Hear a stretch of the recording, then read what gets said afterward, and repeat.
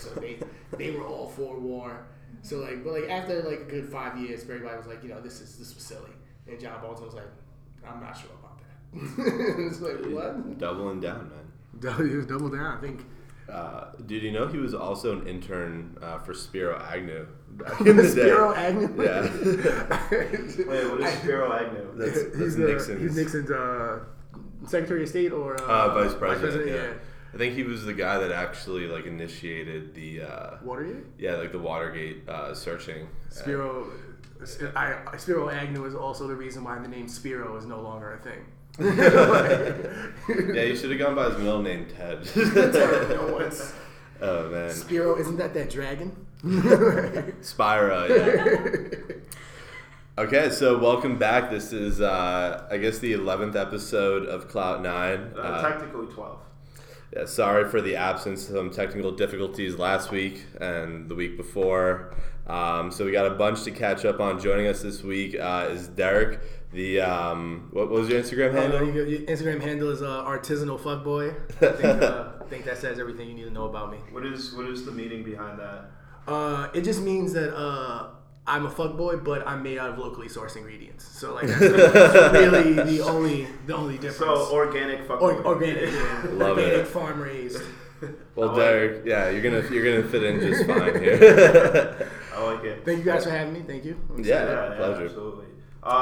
It's your boy, the Chopped Cheese Dindada, the deli's local #1 customer, aka I don't stand up for anybody on the subway, aka Lord Finesse @_Lord Finesse.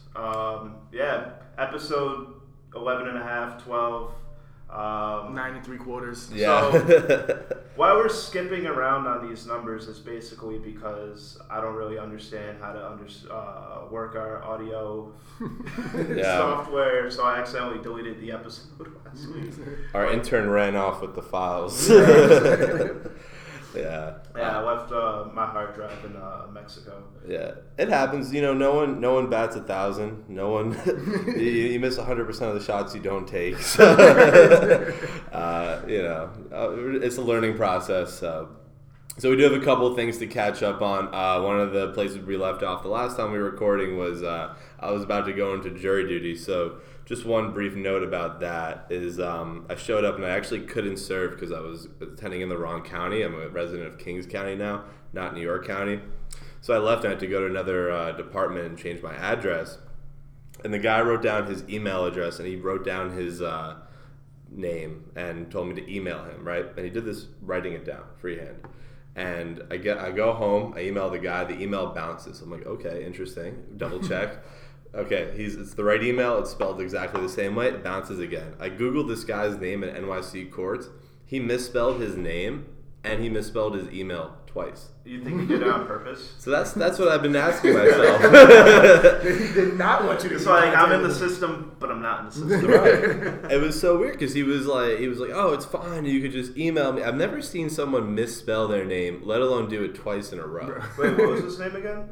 His name was Gary Thompson, but he wrote it Get your Gary shit together, Thompson. Gary Thompson. We put Gary with one eye. He spelled it Thompson with an N, so Tonson.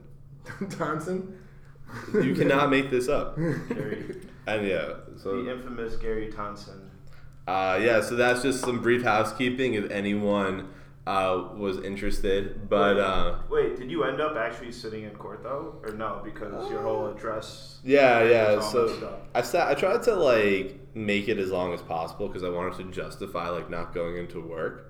So I waited until the last possible moment where I had to leave jury duty because I don't know if you guys have ever served, but there's a point where you have to fill out paperwork. You go up to the bench and you hand it in. Yeah.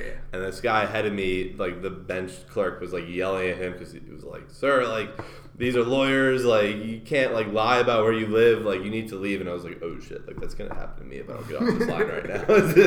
Oh wait, so he was one of the guys who was supposed to be serving with you or doing jury duty with you. No. So there was a guy ahead of me who had the same situation as me, and I was kind of just waiting for someone else to speak up because I was pretty baked and it was really early in the morning and I was But it's a good way to not get sat for jury duty is being chewing up baked. Exactly, You yeah. don't want that guy on your jury. Yeah, I was going through the metal detector and I forgot that like cigarettes had like aluminum foil in it, so I keep going through it and I keep like setting it off. I have a really good story, courthouse story. Sorry, quick segue. Yeah. So once had to show up to a courthouse because I was fighting a marijuana case in court and showed up to the courthouse, and I remember there was a bunch of youth next to me also in court waiting for their things, like a bunch of like high school kids. And I remember it just smelled of weed, and I was like, "Yo, these kids are crazy! Like they came to the courthouse with weed, like this fucking gangster, like it's crazy." And then I'm like, so then I leave, they call me up, and then I deal with my case, and then I leave the courthouse, and this is in Queens, and I was just like, I still smell the weed. And then I started looking through my pockets, and I had like a dime bag just like in one of like my side pockets, like of like my Steep Tech. And if you've never seen a North Face Steep Tech, there is 1,000 pockets in a Steep Tech. Yeah. And I was like, wow. I was the ruffian in the courthouse. I was projecting it on these kids, and I was like, oh my! I was like clutching my pearls in the courthouse, like, oh my God, how dare you come here to this establishment with marijuana? And it was me the whole time. I felt so bad, but I was also happy because I found weed. Yeah, and then finding weed is like probably one of the top like 3 things. It's like sex, getting paid, and then like finding weed you didn't know you had, because that's like getting paid. It's like changing a couch almost. Yeah. Well, it's like changing the couch that you already spent. It's your income tax and bud. Yeah, no, that's perfect. And then like you just leave the courthouse, like go over to the bodega, like get a pack of like bamboos. Moral of the story: check your pockets before you go to a courthouse. Yeah. Dude, I've done that on planes before. Like the last time I flew, I didn't realize I had like a half smoked joint in my cigarette case, and I got like back to. I got off the airplane, got out the airport, went for a cigarette, and I was like, yo, it smells like weed in here. OD. No, yeah, I mean, you see how easy it is to get into airports with bud or courthouses. Yeah. I mean, no one's really checking for, like, the smoke, though. You know what I mean? Like, if you don't have, like, weight, like... Yeah. More than like, see how easy it is to mistakenly get yourself on a no-fly list. Yeah, seriously. Or commit a crime. You should be like, wait a minute. You get banned from Denmark. You couldn't just wait till you get here to do it. Yeah. Sometimes you gotta take the leftovers home, you know? Yeah, seriously, yeah. So I think that's a good any point to hop into this week's first talking point. And it would be impossible not to mention what happened last night in Syria, which has been in the midst of a civil war for like almost like 8 years at this point or something, just like an excessively long amount of time. Yeah. And I'm honestly just saying that I'm surprised that Jared Kushner has not solved it yet, because if I recall, Donald Trump said that by this time Jared Kushner would have solved the Syria problem and built a new tower in it called 666 Syria. Well, like I assume that's what happened. He's busy solving the Israel-Palestine crisis, and then he's also busy, solving the Russia crisis and revamping the entire U.S. government. So yeah. He's a busy boy. Let's cut him some slack. Right. He doesn't even have full security clearance anymore, so that's a setback. Yeah, he has to. Wait, so for the people who don't know, what happened exactly last night? Yeah, so there was heavy shelling of a rebel-held town, the last rebel-held town in Syria, and according to reports, there was a chemical attack as well, which left 73 children dead. And this is, this happens, more than enough to the point where I think we've become numb to it in the American media, and it doesn't really take up the same amount of time and energy in the news cycle. But I think what's interesting here is that this is going to be Trump's first instance since he's been president where he's going to really be forced to have military action, and not like the covert action that's been happening throughout Africa, like real diplomatic action. And unlike things that are going on with North Korea, which has mainly just been tweets, like there's a real human We're still waiting for that meeting, by the way. But there's a real human toll to this one. Like people have died. So now, it's not just you can't solve this with a tweet.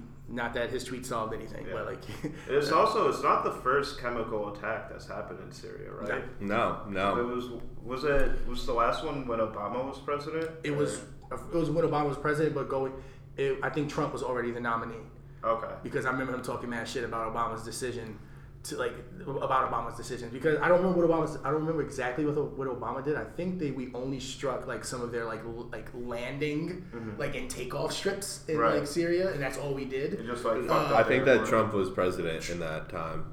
Trump did that was like this time last year, and I think it was like president. Yeah, I think it was like a very like coordinated thing where they called in ahead and told like the Russians they would and they moved all there. You're very right. You're very right. So will it be a similar thing this time? What do you think about that? Yeah, I don't think Trump really has it. I don't think he knows enough about the situations he's in because he's so anti-information, and these decisions there's so many factors at play in so many different like you got so many different like the heads of all the different armed services coming together like to make these decisions. And he just doesn't have a mind for detail. I feel like he's kind of like a yes man almost, and like because I'm like it's not him making like those direct decisions. It's like you have like Navy, Army, Marines, like all these generals just like swarming his head with just like nonsense of like attack.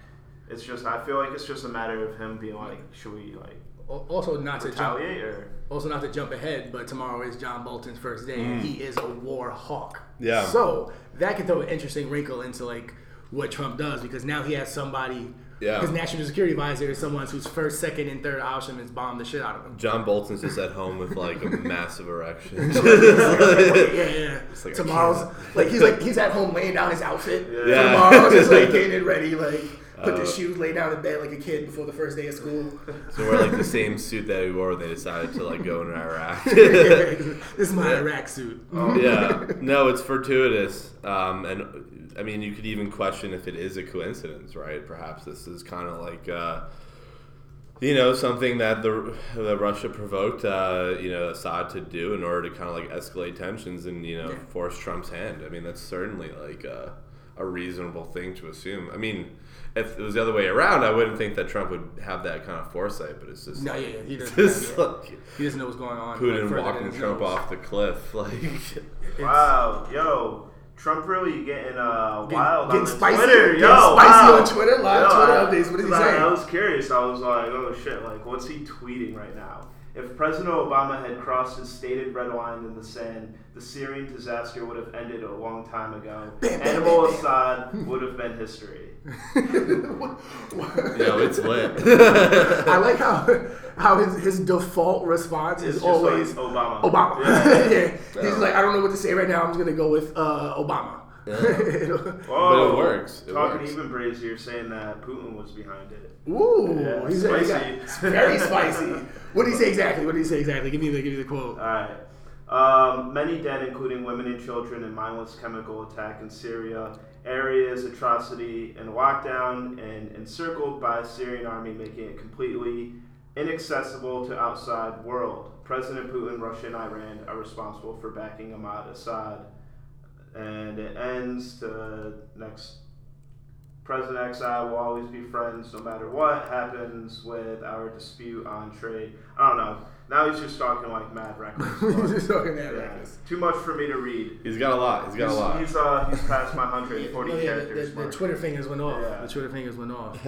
Well, this is a good one. While security spending was somewhat more than his predecessor, Scott Pruitt has received death threats because of his bold actions with the EPA. Scott Pruitt is. I was thinking this earlier, Scott. The Trump, when it comes to grifting and just like we understand there's a certain amount of money and concentration of money and power. Like we've accepted that. Like we've accepted that in our democracy, which is a shitty thing. Yeah, it's a shame. Yeah. But we've accepted that. Like special interest groups, they got money, they got access.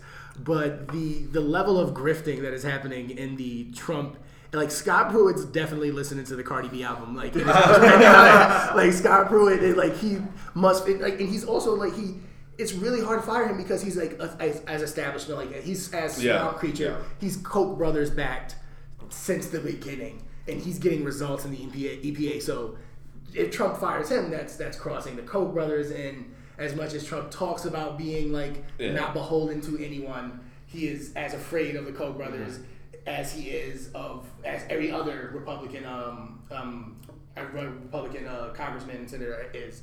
And he proved that when he talked tough against the NRA, he got really spicy. As soon as the NRA sent their lobbyists in, he backed down. Yeah. So like I have no reason to believe that Trump would actually ever do any like. Pruitt would have to do so much to actually get fired. Yeah, I think with Pruitt right now, the criticism is about like him being corrupt. It's not actually about him like because so if Pruitt were to help the environment, then he would get fired, right? Because that would be against like the agenda, right?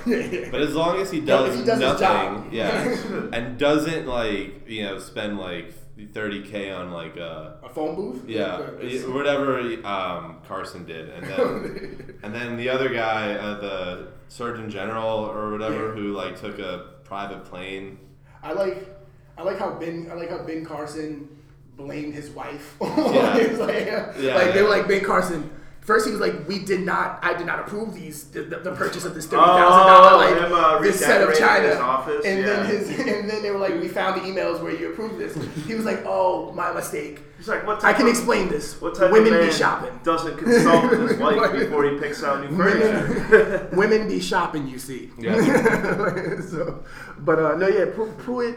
Pruitt got a sweetheart deal on this apartment in DC. Oh yeah. I forgot the name of the neighborhood, but it's like a really nice. It's a neighborhood in DC where if you work on Capitol Hill, it's advantageous to live there. Transportation, all these different reasons. It's just really nice. And he got his $50 a night like sweetheart deal that he's only paying when he sleeps there. Basically, he got an Airbnb. Yeah. He has the world's greatest Airbnb deal, and he's not even paying the fucking bill. It came out first. He was like, I got cleared by the ethics office to do this, and then it came out that he wasn't even paying it. So it's just like the next day, and people, it doesn't. We're so numb to the grifting now. Right. Yeah. What's frustrating is that people are like more irritated by like him staying at a condo for $50 a night, which I think that's just like you should expect that level of corruption, right? That's just like something that everyone do. I'm sure on both sides of the table it's happening. For him, it's more egregious where he's just like actively like a climate change denier and like dismantling. Right, and that's the thing. People are kind of like, yeah, well, what are you gonna do? Like, that's like the lesser scandal is that Scott Pruitt actively is working against his. Wait, is he the guy who's responsible for taking like the EPA link off the White House website? No, it was all mentions of climate change. Off the White House, Okay. He Scott Pruitt started his political career off in the Oklahoma State Senate, and he was very responsible. So Oklahoma was like desolate. It's one of the poorest states in the nation, and it was decimated by like they had a bunch of oil drilling there, and they gave out I think $600 million in tax cuts to like the oil industry, like per year. In Oklahoma, and largely thanks to Scott Pruitt and his efforts, but they also defunded a lot of their schools and like public services, stuff like that. So you have like schools in Oklahoma that have textbooks that are falling apart. Yeah, and it's literally just because we decided to give oil companies this huge tax cut to get their business here, but we also we're not taking any tax revenue for them, so we're not helping our state. So it's. That's how he started his political career, and in this weird upside down world, he is the perfect person to dismantle the EPA from the top down. Yeah. Side note: I think actually that the teachers in Oklahoma recently had a labor walkout. Oh no! I wouldn't be surprised. Yeah. I wouldn't be surprised. And it's probably not too far removed because from those tax cuts and how they would impact the public school system. And it really makes you thankful that you grew up in like a state like New York, right? Yeah. We have our fair share of corruption in New York State, but we put makeup on it. Those textbooks were always new, though. The textbooks were always new. They were.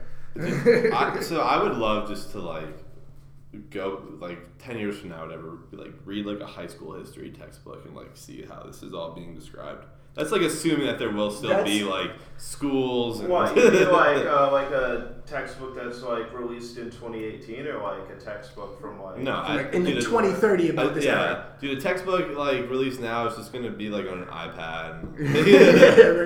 I don't know, but I think so. I remember one of the first times I saw a mention of 9/11 in a textbook, which we obviously remember happening, but it was one of the few things in a textbook I lived through. I remember everybody even in that time. This must have been in high school at that time, and so 9/11 was 12 years removed, and it was finally made its way like into textbooks, and it still was like the truth about it wasn't spoken. Like we didn't. Right. The truth about it.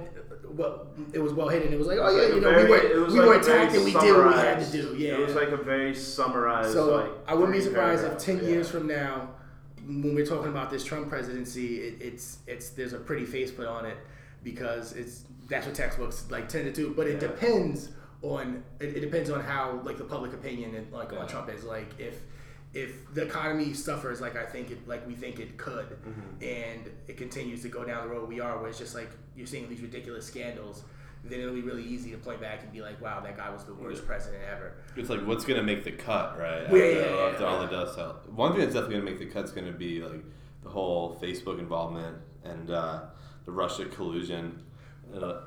Which to me is an interesting point. Like in one of the most interesting like parts of this whole of like this whole like age of politics is that we're now seeing how instrumental like social media is in the way people consume news.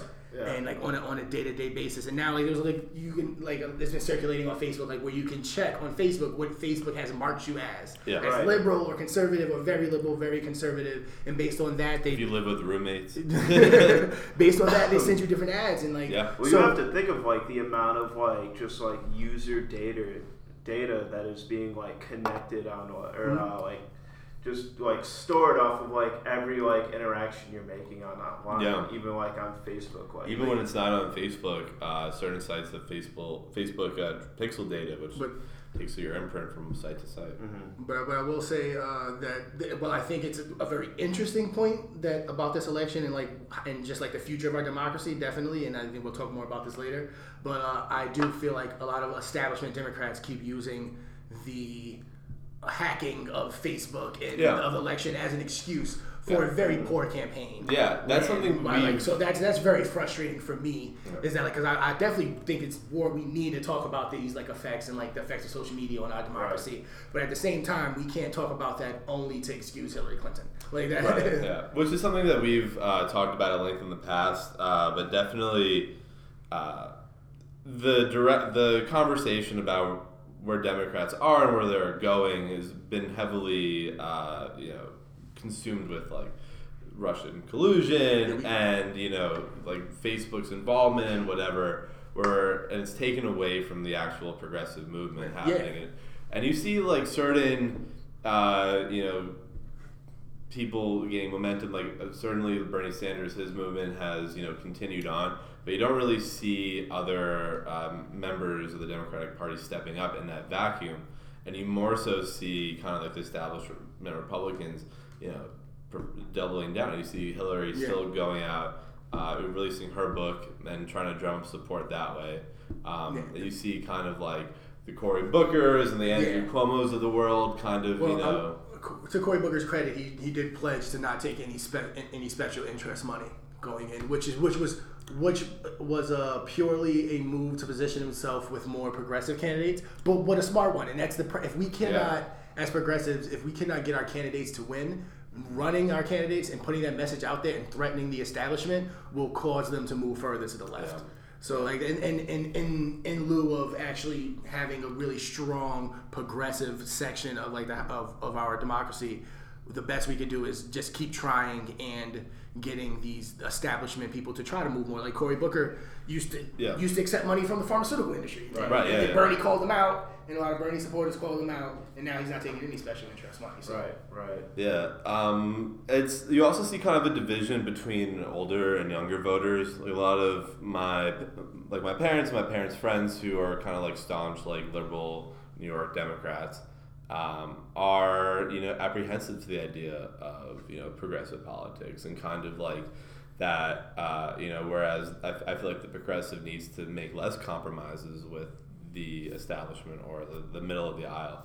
I think the older voters they look forward to that, or they're looking for that kind of candidate. Whereas I think that our demographic and the way that we need to be talking about this is we need to stop making these concessions. We need to make them meet us halfway. Because it's something I think that you see, like when you watch Trump do that, and it's like there's a whole like Michelle Obama thing where she's like, we don't like when they go low, we go high. But ultimately, like, it's the Republicans who are in control, and the Republicans who are gonna, majority. Yeah, and I think, like, especially the Michelle Obama quote, that's one that really stuck out in my head because I felt like that. I love Michelle Obama. She's a queen. Disclaimer before the Michelle Obama stands come for me. But I think that while that tactic is morally has the moral high ground. Right now, we're dealing with a Republican Party that needs to have their throat stepped on. Yeah, we cannot continue to concede because they've shown time and time again that no matter how much we concede, they'll never budge. There's nothing for the people; it's more for the self and like their perspective.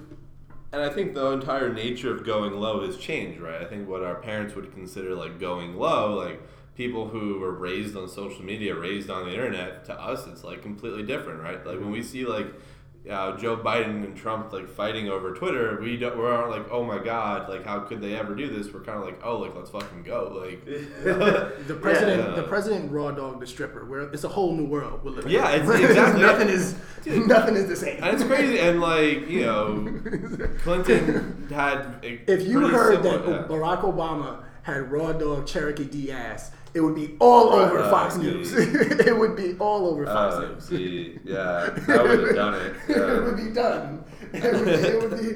I mean, and then Clinton actually happened. Like you remember. Well, that actually happened. So like it's a whole new world where it's a reality TV show. It's the best one. It's really a reality TV show. This is the best season of Veep ever. Yeah, I feel like there's two people who love their Veep. People watch Veep and then people watch Silicon Valley. Yeah, I'm a Silicon Valley person. Dude, Animal Assad is trending on Twitter. Animal Assad, yo. I love it. I say Trump is really good. He's really good at branding. Like it's the only thing he's ever really done in his life. Like, he's such like an outlandish person. Like he's so out there that it's just like no one can just say no to this man. Someone that used tremendous that much. The amount he uses the words like I feel like that like tells a lot about like the words like tremendous and huge and like everything can't be tremendous and amazing. Right. I like this one. Animal Assad versus America's allies. Like Animal Assad. So it's a picture of Assad with his family blowing out the candles on a cake, and on the other side I think are like Saudi princes. Whoever you are, Will Westcott, that is a take and a half. America first. There we go. That should just be the thumbnail for this episode. Animal Assad. Dude, we're trying to stay off the watch list. I honestly think that every podcaster is on like some watch list somewhere. Like, so Trump came out against Assad and against Putin. He has no consistency. He has very little like. He speaks to the trending topic. Yeah, the only thing he's consistent in is pushing Trump. Like that's the one thing he always remembers to do is push him and put himself in the best light. Mm-hmm. Other than that, it's just what is Fox News talking about and how do I feel right now? Because I feel like maybe in a week or two he may have a different view on this situation. Yeah. But like right now, under pressure. His gut reaction, he probably had Melania crying because kids died, and then all of a sudden it's just like, oh yeah, I feel really bad about this. Melania's like drinking a mimosa, just reading a fucking fantasy novel. She can't wait till he gets impeached or is out of office so she can divorce him. Yeah. Kind of go back to the point of like Michelle Obama and like Melania Trump. Like Melania Trump is just literally just like sit in shadow. Like, you know what I like? They're like how like there's Shiva. like there's like a first lady and she has like her own policies that she's trying to push and she has like her own agenda. It's like Melania Trump is just like ghost, just like living. Well, it's hard because her agenda, Michelle Obama's agenda was, or her message was, health and like in food and exercise and stuff like that. Yeah, and like urban areas. Melania is cyberbullying. Yeah, cyberbullying. Yeah. Her husband is a cyberbully. Yeah. Okay, that's a really tough job, which is what Trump does to everybody around him. Yeah. He gives you a job and then makes it very hard for you to do that job by the things he says. Fucking irony, man. So it's amazing. Yeah. Oh my god. Yeah, I wonder what Barron thinks of all this. Barron's probably the videos I've seen of Barron. I don't really know if he's thinking of much, man. The Barron, he's so young that I feel like he's like hands off. Like, you know what I mean? He's so young. The media leaves him alone and stuff like that. I mean, my favorite Trump chick. Like 11, 12. Yeah, my favorite. I mean, I was like, I knew what was going on when I was like 11. My favorite Trump kid though is Tiffany because Tiffany Trump hates all those motherfuckers. Yeah. Tiffany hates all her siblings. Yeah, she hates Donald. She hates Melania. I don't know. Don't mention me in the same breath with these people. They're trying to write like the main three: Eric, Don Jr. and who's the one that just got divorced? Is that Eric? Eric, yeah, which is ridiculous. It's so clear. Dude, there was like Eric Trump. No, it's Don Jr. Don Jr. Yeah. He had a tweet where he like thanked his dad or whatever for retweeting him, which is like the saddest shit. He's the retweet dad. Like Eric, Eric, Don Jr. and Ivanka or Ivana. That's such a fucked up thing. like you have to thank your dad for a retweet on Twitter. Yeah. They're like his main followers. Like it's really weird. They're so indoctrinated. But Tiffany's the only one that sees it for what it is. She's the only one that's just like, this guy's trash. The other than I genuinely think Don Jr. looks up to his dad as the smartest and strongest man he's ever met in his life. Yeah. He wasn't there for him, and he's got daddy. He got that, which is what Trump had. He was like, now that my dad's in the White House, I'll finally be able to have quality time. Hurt people. I think that's what this is. Donald Trump has been chasing his dad's ghost his whole life, and now Don Jr. is doing the same thing, and it's impossible because they're all ridiculous. I like that. Hurt people. But with regards to like the press correspondence center, do you think that like the kids are going to be on the table to be like targets? Like, do you think there's going to be any mention of like Eric's divorce or anything? Wait, in regards to what? The White House Correspondence Dinner. No, I wouldn't say that it's like not like an untouched area. No, yeah, like I said, except for Barron, I think everybody's up for grabs. Yeah. Especially Michelle Wolf. A little background.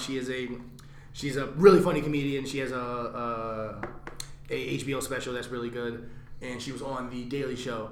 And the Daily Show actually shits on the Trump kids a lot. They talk about how Don and Eric, how Eric is really ugly, which I don't really like to attack looks. But Eric Trump is really ugly. Yeah, they both look really. They have like crazy. It's about to be like a Comedy Central roast. It's gonna be really interesting, especially in the year of Me Too, to have a woman like doing it. And Donald Trump will not be attending, but Sarah Huckabee Sanders will be going in his place.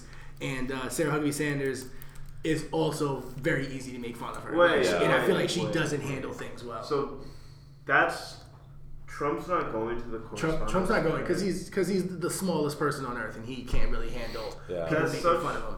That's like as president, like no matter like what type of hate you get towards you, it's like you still gotta be like president. You gotta attend. Yeah. Like be in attendance. Show face. George W. Bush. Pull up. Yeah. George W. Bush had Stephen Colbert do it one year. I don't think George Bush was smart enough to realize that Stephen Colbert was not a conservative comedian. Yeah. And Stephen Colbert roasted him viciously. And George Bush took it like a man. He sat there, he clapped and he smiled, and that was it. George Bush was like, "What towers?"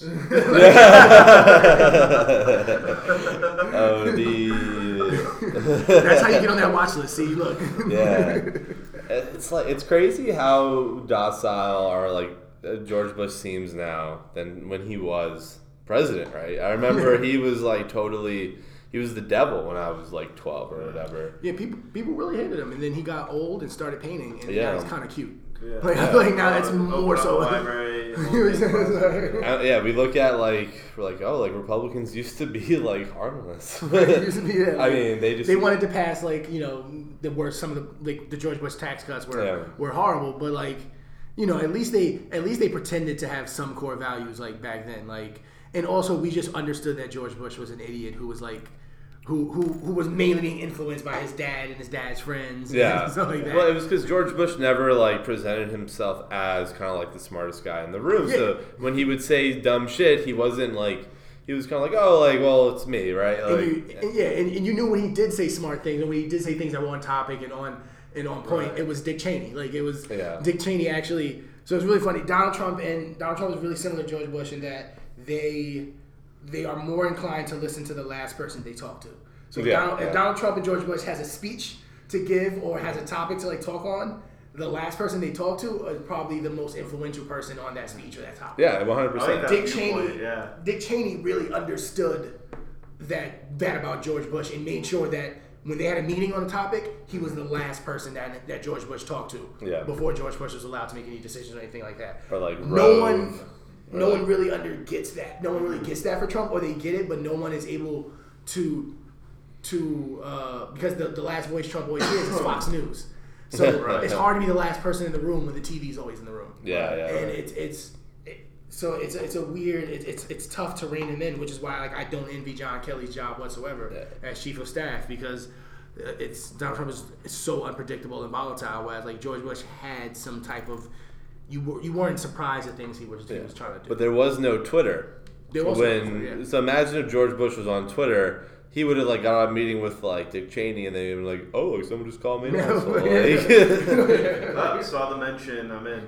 Yeah, I feel like that's what happens to Trump. What's crazy is like also talking about Twitter. Like, do you think that Trump's actually like up at 3 a.m. tweeting? Yes. Like, I 100% believe that's that. crazy, dude. I'm not even up at 3 a.m. Because you have to think of it in like two ways, where it's either like Trump telling someone like to send this message on their Twitter, or it's like Trump with direct Twitter access. You know? I just can't imagine. It's like, who else can speak in that type of dialogue to where it's, you know what I mean? Whenever you'll see, you can tell when it's a genuine Trump tweet and when it's not, because like Trump tweets and like that, he tweets in the exact way he talks. Right. Actually, it's that's really such interesting. A dark job if it is someone else tweeting for him in that like dialect. Yeah. When it's like a prepared tweet, then it's like really well written, and it's not like so like it's not so much hyperbole in it. And when it's a Trump tweet, it's just like everything's gorgeous and amazing or the worst ever. The difference between typing the Dems or the Democrats. Yeah, it's the Dems. Yeah, it's just like some college age like pale person who gets paid like $30K a year just to send a tweet like a few times a week. My favorite tweet from this week was the one he did about the Rasputin poll. And he was talking about how he called him cheating Obama. He was just like, I don't even know that. He was just like, yeah, Rasputin poll has me at I'm paraphrasing here. He's like, Rasputin poll has me at 50 at like 51% higher than cheating Obama was at this time in his presidency. And I was just like, one, cheating Obama? Like, what was... You actually cheated on your wives. Like, in what way was Obama cheating? I don't understand. Yeah. I don't understand how he got that one. Like, some of his like monikers have made sense. Like, Low Energy Jeb, and like, and Lion Ted. Like, some of them made sense. Yeah. But like cheating Obama, like I feel like that he just pulled that out of thin air. Yeah, he said, "Thank you to Rasmussen for the honest polling. Just hit 50%, which is higher than cheating Obama at the same time in his administration." He also capitalizes administration on like the last word of the sentence. I don't think that. Well, all caps. Yeah. No, just the first letter. Of administration, which is the last word in the sentence. I'm not sure it's the way it works. Speaking of Jeb Bush, though, I mean, I know I was like a little like fearful when I was like, oh shit, like Jeb Bush is running for presidency. Well, he was the favorite. Yeah, at that time, he was the front runner, and it seemed dangerous. Like that seemed dangerous. And that was like what Trump is doing now is kind of like the expectancy almost of like what Jeb Bush would have done in a way of like just like all this like international conflict, you know? Well, the international conflict would have been there either way, right? But Jeb would have definitely pushed for like really like conservative like things like, but Jeb would have probably been, we wouldn't have had as many controversies. It would have been a lot more quieter and just done more tactfully. It would have been like a lot of like backdoor. Yeah, it would have been a lot more tactfully and like under the like rug, and he would have been just like George. Yeah, he would have been loud about it. Yeah, just like George. Just like you know what time it is. You know who's running the show. Yeah. You know what special interest groups have like access. They would have been like, we got experience doing this. But like Jeb Bush wouldn't have raw dog a stripper. Like that wouldn't happen. Like Jed does not have that in him. Like he just does not have that in him. Like he may have gotten a handy in a hotel room at some point, but like Jeb Bush just does not have that in him. Yeah, no, they're all particularly disgusting. I mean, but Jeb Bush was like an incompetent governor whose like education policies like set back Florida like decades. It's like one of the most like it's a huge state with lots of tax revenue, and fucking completely fucked up by his time as governor. And then Trump was there's no sense in really discussing this too much more, but like at that time, like Trump was this afterthought, and it was like the establishments like Jeb Bush and Ted Cruz and Marco Rubio, like Rick Perry, like Rand Paul, like they were Chris Christie, like all these people who seemed like they were just like logical shoo-ins for the party, and then just like Trump sunned them all. Seemed a lot more dangerous. Yeah. Dangerous. That was crazy, and since then it's just been this like snowball, but the snowball's like toxic snow. It's like, is it like yellow snow? Yeah, it's orange snow. It's the snow you pee. And it's just crazy. So every time like I feel like we talk about this, I just go back to the same position where it's like, what he says is crazy, what he says is disgusting, but like it makes sense for him to say that because he can't walk back now. It makes no sense for him to do so, and also at a certain point, it's like you kind of just have to sit back and just think it's. Yeah, he's all in. He's all in on it. Yeah. He has no choice but to double and triple down. He is him and like the Republican Party. They're latching on to this ever shrinking demographic. They've isolated themselves from immigrants and from people of color and like women, and they're really latching on to that demographic. And he has no choice but to play it and hope that it wins. Like hope that they can get enough done in their time now for their donors, so that when they are out of office, which they will be soon, they're not going to be able to reap the benefits. Yeah, they'll be able to at least reap. Everybody will make their money. Yeah, and because that's what this is really about. So. Yeah. I mean, that's why does anyone else join the public? Public service, man. I mean, that's why when you look at who was the other guy before Mueller, the head of the FBI, Comey. Yeah, Comey. Yeah, I mean. Don't cry for him. He's gonna make a shit ton of money. Isn't there some special? Speaking of James Comey, isn't there some special coming out with him? Like his like confession of like everything that was like going on. Yeah, here's a book coming out. If I did, there's gonna be a lot. There's gonna be a lot of books coming out. There's gonna be a lot of. I can't wait to see the movie on this. Like there's gonna be at least one or two like movies produced at this time. They're not even gonna wait till like Trump's like out of office. Like 2 years we're gonna see DiCaprio play Trump in a Scorsese directed film. Budget actor for Trump. Dude, being a Trump impersonator is like a good grift in itself, man. It's like you could make a solid living just doing Trump impersonations, and it's like not kind of like I feel like with Obama, like not everyone could get away with doing like an Obama impersonation, where it's just like Trump has just created this like sub economy. It's like a little fucked up is like more people of like. The U.S. population would be more inclined to give money to like a panhandler impersonating Trump than to actually give money to Trump. Yeah, Trump. Yeah, I mean, someone's got to eat, man. Everyone's got to eat. Cool, man. So that's pretty much a good rundown of the political topics of the week. I think at this point it's good to transition over to what's been some of the releases from this week. I think one of the things Block is hot. What we were talking about before was this the new Drake song, "Nice for What," man. And I think you were saying something just like just too strategic, right? Drake is probably one of the smartest businessmen in rap since like Jay-Z. Guy knows how to release a song in April, man. Get the spring since like the summer. I don't know if anybody is as smart in the business of rap as like Drake is, besides like Jay-Z and like Diddy. Yeah, because P. Diddy can't rap and is still the richest rapper in the game. That's well, that's the what's his label? That's the Ciroc money. The Ciroc money. Yeah. He doesn't make any money from rap, man. Bad Boy is not making that much money whatsoever. But Diddy will still be inducted into the Rock and Roll Hall of Fame. No, I definitely think Bad Boy is still making money off of like old masters. Off Biggie, and but that's it. But they're making money off of like a movie deal where like your song is featured. No, that's why I see so many Biggie, Tupac like whodunits, because that's just the only way they can get any money out of the label anymore, man. So Drake is the king of the summertime. His music fuels the summer for the past I agree with that. 6-7 years. Like I would say almost a decade. But yeah. And this song was to set the summer up. He's releasing an album soon, and the sample fire, straight up heat.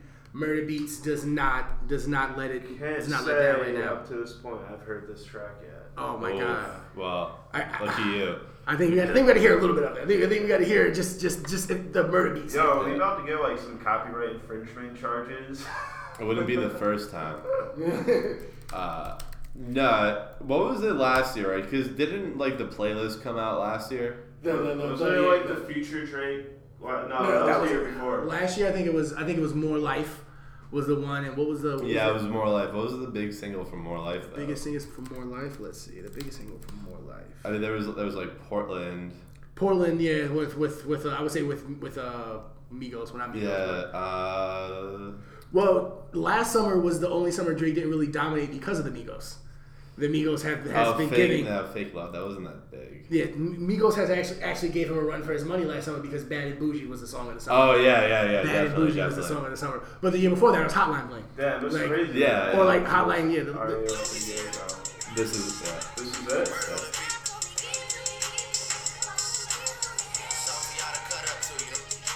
Just like, you could listen to this sample forever, man. Yeah. It's just... Yo, the man makes catchy tracks.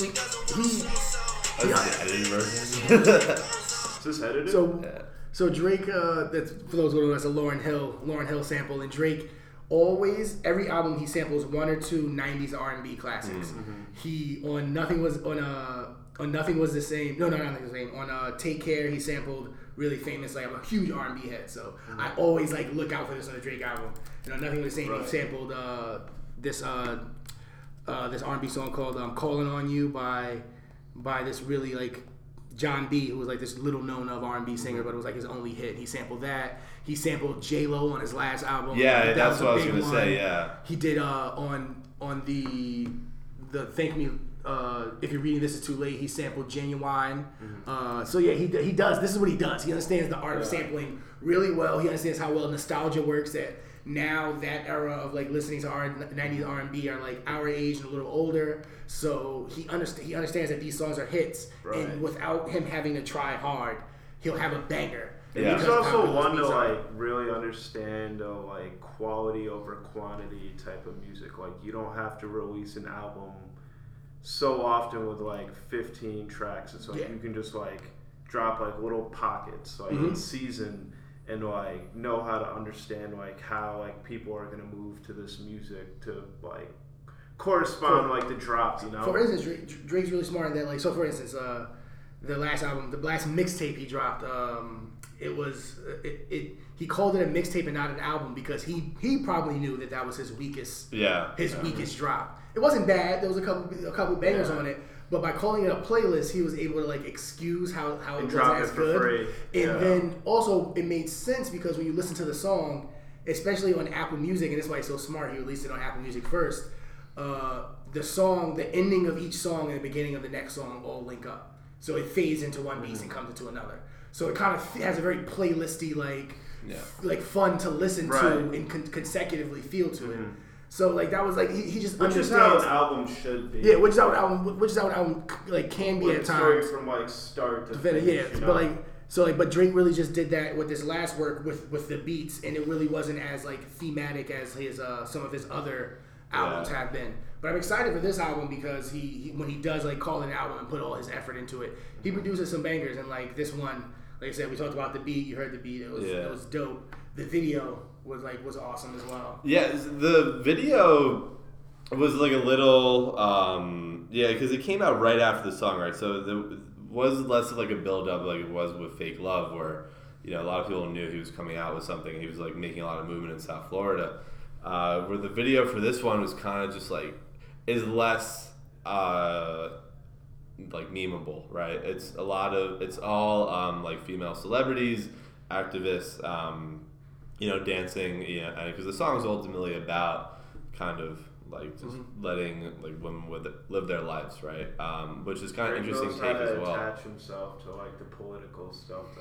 It's smart Drake, movement. He knows who his audience is, and Drake is also he's really good at rapping about women and rapping to women. That's his strength. He makes raps that he makes raps that like that women can listen to, and just like the lines that he drops like about like the women in his life and the love and like the loves that he like the people that he's crossed are very like relatable to men and women. Like he's really like specifically like I feel like a lot of women are able to listen to his raps and feel like a connection to it over like when I feel like when a woman listens to Migos, it's just like this is fun. Yeah, right. Like, Tekashi 6. This is fun. But Drake is really good at dropping lines that women are like, oh man, like on this. I haven't listened to the newest song that much, but like the main like hook of it is just like every chick in the world is gonna be repeating that for the next the next 2 months. Well, I'm always excited when there's a song I know I'm gonna hear a million times this summer, and I'm like, oh, I actually like this song. Like I'm ready for like being at like bars throughout the summer, and everyone's like dancing to like shit, and then all of a sudden this is gonna come on and be like, finally something I can like actually like not be, actively hating. Come on. So. Also, Drake featured on the song is Big Frida. Big Frida, who is a New Orleans bounce artist, and she's a very interesting person. She was on the Action Bronson show, wasn't she? The title show. Yeah. Big Frida, New Orleans bounce. Very interesting human. I think that was a very good choice by Drake, and the choice of the people he had in the video was very, very good. It's like a who's who. Yeah, he had, and then like some of them were like more covert, like under the radar, like Misty Copeland. Like she was there like for a couple of shots. Misty Copeland was the first African American woman to be named the head of one of the American Ballet Theater. She was the first African American woman to be the main ballerina of all of their like productions. She's an amazing like ballet. She's like a virtuoso. Like she didn't start dancing until she was like 14 years old, which is like old if you're like in the ballet the ballet world. And he featured her. Like that's someone that like a lot of people may not know of, but like her accomplishments are like history making. When you get like a Drake cosign as well, it just like it enhances your career so much. No, you're so right. Yeah. Like that did a lot for Misty Copeland, but like it's gonna bring her more into the public eye because a lot of people didn't know about her. Also, she's beautiful, so like he also made sure that everybody he had in that video was beautiful. Like Rashida Jones is in it. Tiffany Haddish is in it. One of the girls from Black Panther's in it. Almost said Pink Panther. Latita. Speaking of Black Panther, I just saw Black Panther is like the third grossing movie of like all time. All time? Yeah. It's like third or fourth all time. Yeah. I think it passed the Titanic. Yeah, it passed the Titanic. What was it before it? Latita Wright was the Avatar's before it, and like Batman? No. There's one other movie in front of it. I can't think of what it is, but it's number 3. It's up there. Yeah, Drake understands exactly what's like. He understands exactly what's popping at the moment and how to harness it. Because the Latita Wright, Black Panther is one of the biggest movies on earth right now, and and having her in it, and she was kind of the focal point at the end. So that was that was really good, and like people really like her. Issa Rae's doing her thing, so that was a cool. Yeah. Also snuck Olivia Wilde in there. And, it was snuck her, and she's the first person. He's really good at understanding like how to make, because he knows like it's going to be all over the internet, all over Instagram, all over Twitter. He does a really good job at like positioning his music that way, and he has a lot of like you're going to see a million like hashtag like nice for what, like, and they're going to see like a lot of like. Because the way you saw like hashtag never imagine if I never met the Broskies, like you're gonna see that come up until January, 2019. Just people just like hashtagging the shit out of the song, and it's gonna be the same way for the whole album. Yeah. I'm very excited for the album. Speaking of albums that dropped, Cardi B's highly anticipated album. Yeah, highly to say the least. Wait, what's the name of it? It's let me think about it again. It's something very gangsta. Gangsta Bitch Volume 4. Oh shit! Yeah, that's. Is that it? No. See, that was the name of her mixtapes. Yeah. Oh man. I was listening to an interview with her the other day. And she's fucking like she's I like her a lot. She's really charismatic. She's smart too. Like And she has this like persona. I feel like where she's like her true self. Oh yeah. And I think a lot of people are like they rush to like. I think it maybe her album's called Invasion of Privacy. But yeah, but people are like, oh, like she's so stupid, like she's obnoxious, I can't stand her, and it's like no, she's just like being like she's not conforming She's to like true to herself and not letting like the environment that she's like emerging into like affect like her persona. Yeah, that's what her fans appreciate. Yeah. That's like what her fans are here for, to see her. I've been following Cardi B on Instagram since she was stripping in Queens and in the city. Still speaking that reckless talk. Yeah, just she was always wilding like that. She's been the same person she's the same person she is like back then. But like, I'm having a lot of dudes were like are hating on her. Like I was talking about this earlier, just how people are like, oh, like a lot of people were like, oh well, Cardi B's here, Nicki Minaj is done. Cardi B's here, Remy Ma's done. It's just like, why can there only be one female rapper in the game? Yeah. That's what I'm thinking. Like so, we had Lil Xan. yeah. Lil Xan, who famously a couple weeks ago said Tupac was whack and boring, dropped his album, which is projected to sell 30,000 units this week. That's disgusting. Which is more than he should sell, but not a lot. Yeah. And Yo, look at this man's album cover. yeah, his album cover is just like him Xanned out, his like really stupid tattoos. He does Xans anymore. Man. Yeah, he doesn't do Xans. Yeah, he actually stopped doing Xans once Lil Peep died. Dude, his teeth are fucked up, man. But he stopped doing Xans since Lil. Is that a grill? Yeah, he has like a weird grill. Yeah, he stopped doing Xans since Lil Peep died. But now it's just like, what are you about? You don't do Xans anymore, but your album name is Xanarchy. You know what I love about like these. I don't even want to call them mumble rappers, but they all have they have face tattoos, but tattoos nowhere else. Yeah, like they start with the face and the neck. Well, the top down makes sense when you think about it that way. If you want to start from the top down, you know. It's the fucking weirdest shit, man. Like. Yeah, but like the Lil Xan's his album's trash. Like even the internet is calling it trash, and the internet is his base. Yeah, well, I think after like you like shit on like Tupac or like Biggie or like any of like the legendary rappers as like an up and coming rapper, it kind of just like deteriorates your career just like right off the rip. Yeah, but it's commonplace now because like Kodak Black did it. Like I think Lil Yachty. Yeah, Lil Yachty did it. Yeah.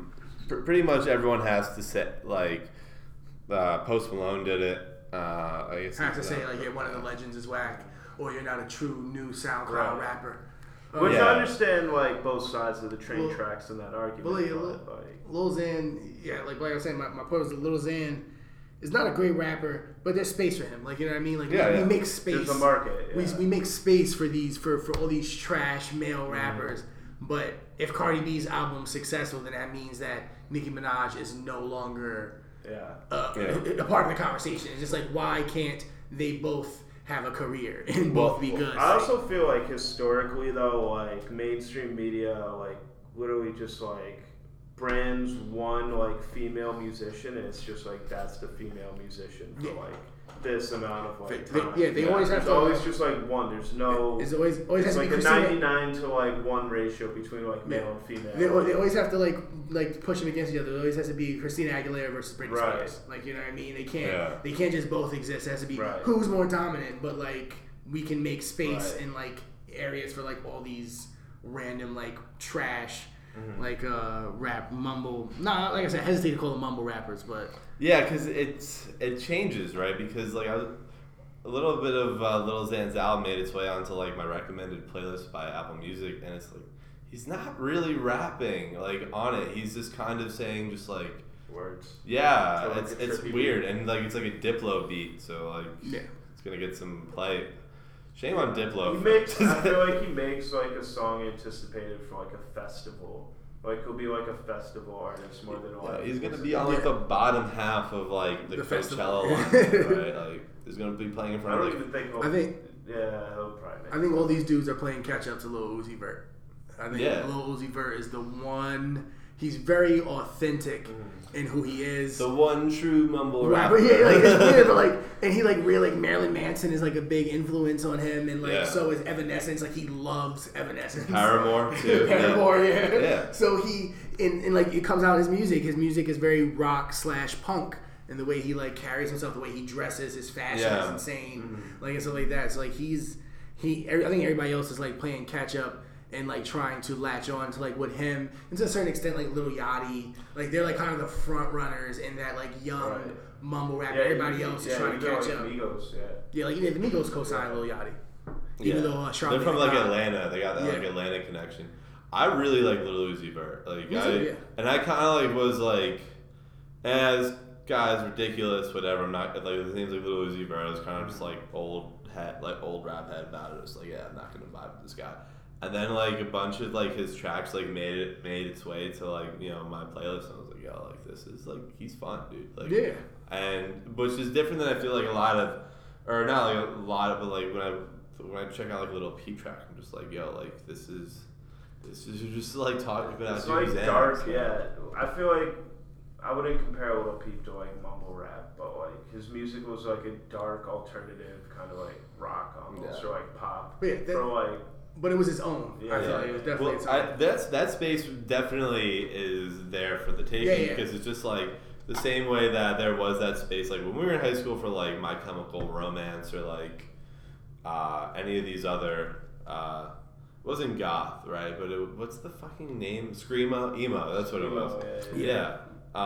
It's just like a more evolved. It's just like emo, we forgot about emo, and then 10 years later, like this is what it is now, right? Like that's what happens when you leave the kids alone at home.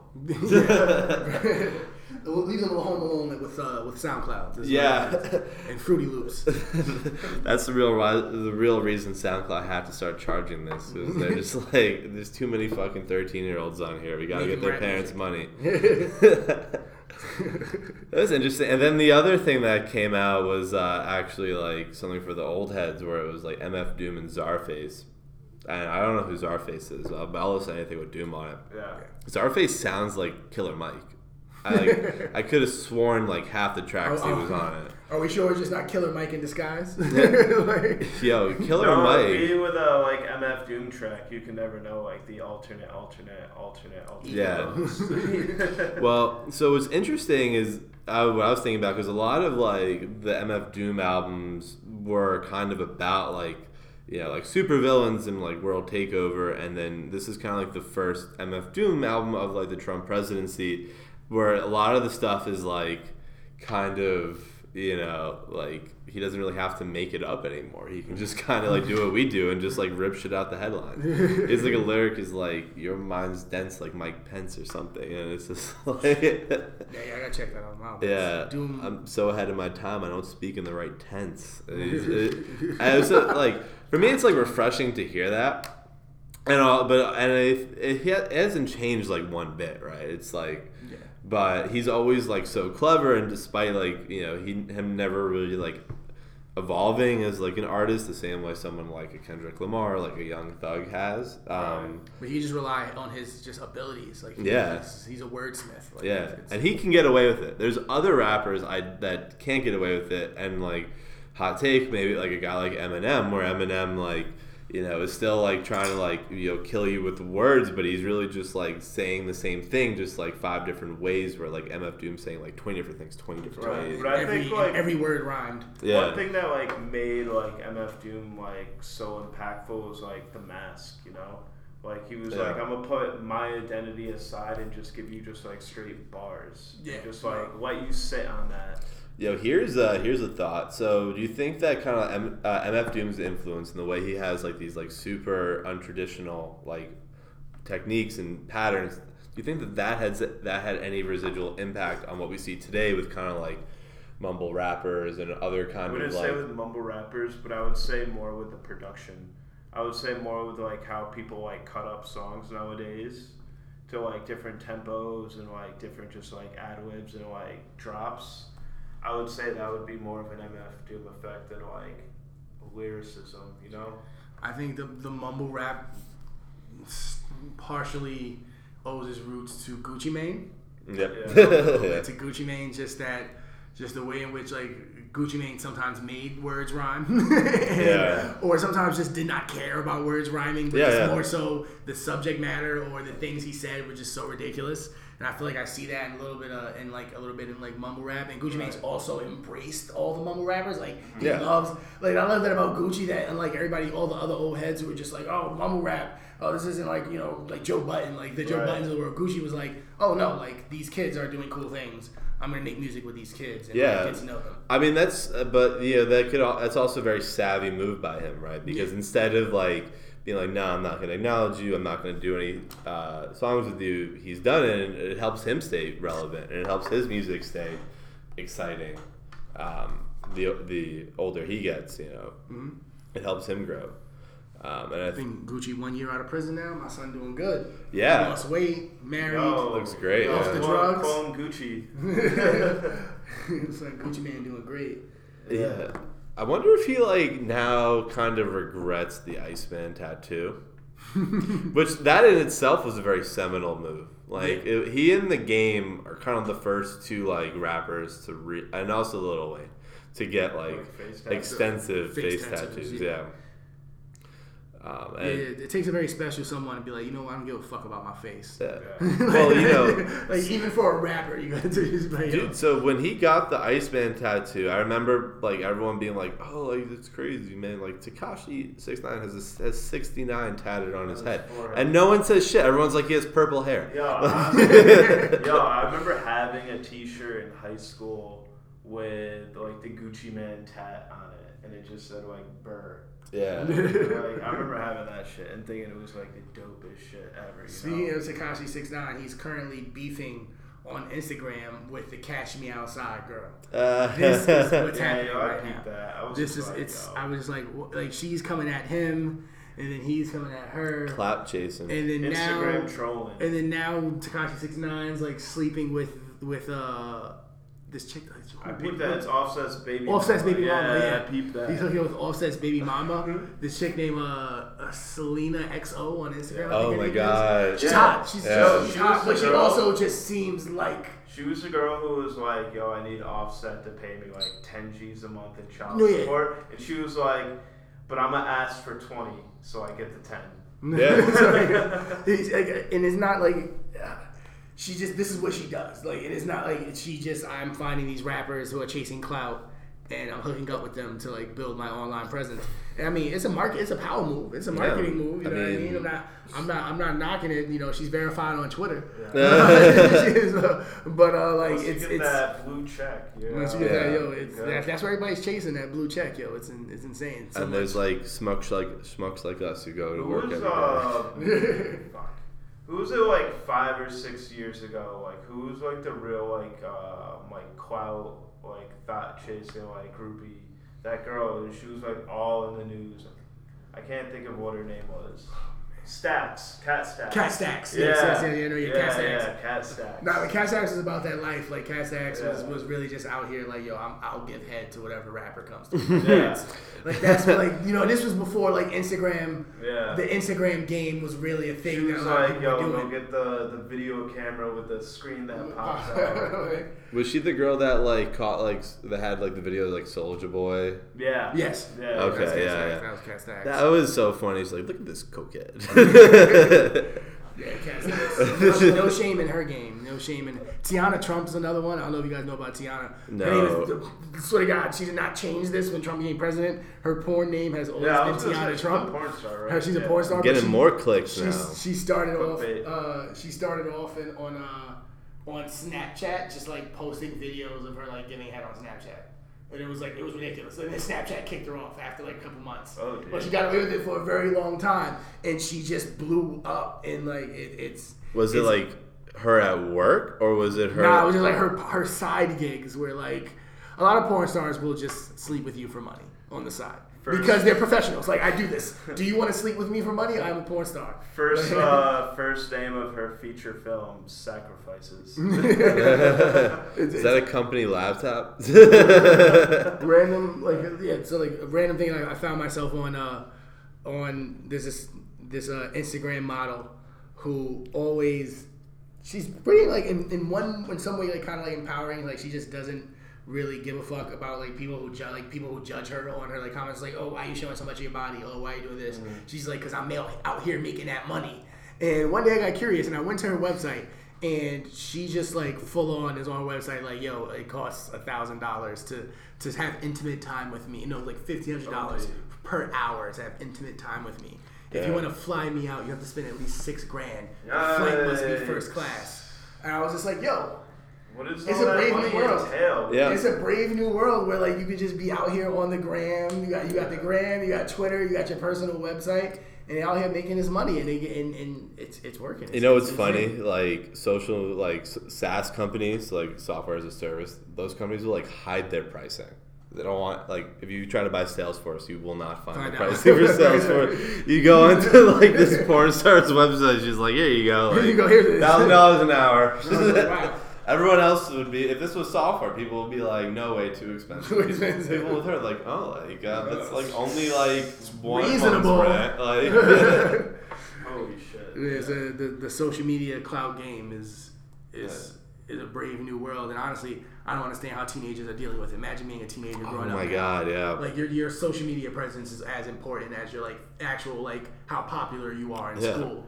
Like I think that's why like Snapchat. I think that's why Snapchat has had issues since they've gone public, is they don't really understand how like 16-year-olds use Snapchat, and because you could hire like the brightest people in the world, but they're never gonna be There's as no this like perception of like someone who's living in that age. Yeah, exactly. Yeah, exactly. You can do all the user research you want. You cannot predict how like 13-year-olds are going to react. Like, I think like Instagram came out when I was like a senior in high school, junior, and we were just like, holy shit, like what is this? I can add a filter to my picture. Yeah. You know what I mean? Like. Well, that was the big thing with them. Yeah. And now it's like. Now you can just sell ass. Yeah, exactly. Yeah, buy weed. You can sell ass, buy weed, buy. Like even like them like converting into like video space, you know. Yeah. That was a big move. That was like came directly for Snapchat's throat. Yeah, exactly. Yeah. Well, I think what like really made them come for Snapchat was like when Instagram came out with like the stories. Yeah. No, it was the other way around. No, Snapchat came out with stories, and then Instagram. Yeah. That's what I mean. Yeah. Like when they came out, like Snapchat. Yeah. It's like one of the. It's like the same with like Blue Apron and these other like food kind of like. It's like everyone thinks that these are like such like novel concepts, but it's like like someone else can just have stories. Like someone else can deliver like a fucking like salmon. To you. Yeah. Amazon decided to enter that market, and Blue Apron's stock price. Yeah, I think the same happened with Bezos. I think the same thing happened with Snapchat, where their stock plummeted after Instagram, and also like with filters, right? With like being able to, put like cat ears on you or whatever, like. And Snapchat's like, fuck, what are we gonna do now? All right, now you can pay people with Snapchat. So it's like, Venmo already exists. Speaking of like stock, did you buy any of Spotify? I did not. I didn't track their IPO. How to do? I don't know. I was hoping that you would know. No, Spotify's like an Irish company, right? Yeah. I think they're like one of the first Irish companies to go public. Either like Irish or like there's some European company. Snapchat IPO its own too. That was like a real shocker for me. Holy shit! Wait, 147. Holy dollars per share? Yeah. It was valued at over $20 billion. Holy crap. That's crazy. Yeah. Well, they're doing good. A coworker of mine's husband works for Snapchat, and wait, that was the Snapchat price or Spotify? That is. How long? Spotify is $147 a share. Jesus. Well, $147.92. That's crazy. A lot of people became millionaires. Yeah, a lot of Snapchats. Like, dude, too, like I knew they were gonna go public, but I was just like so ignorant to buying like stock in Spotify.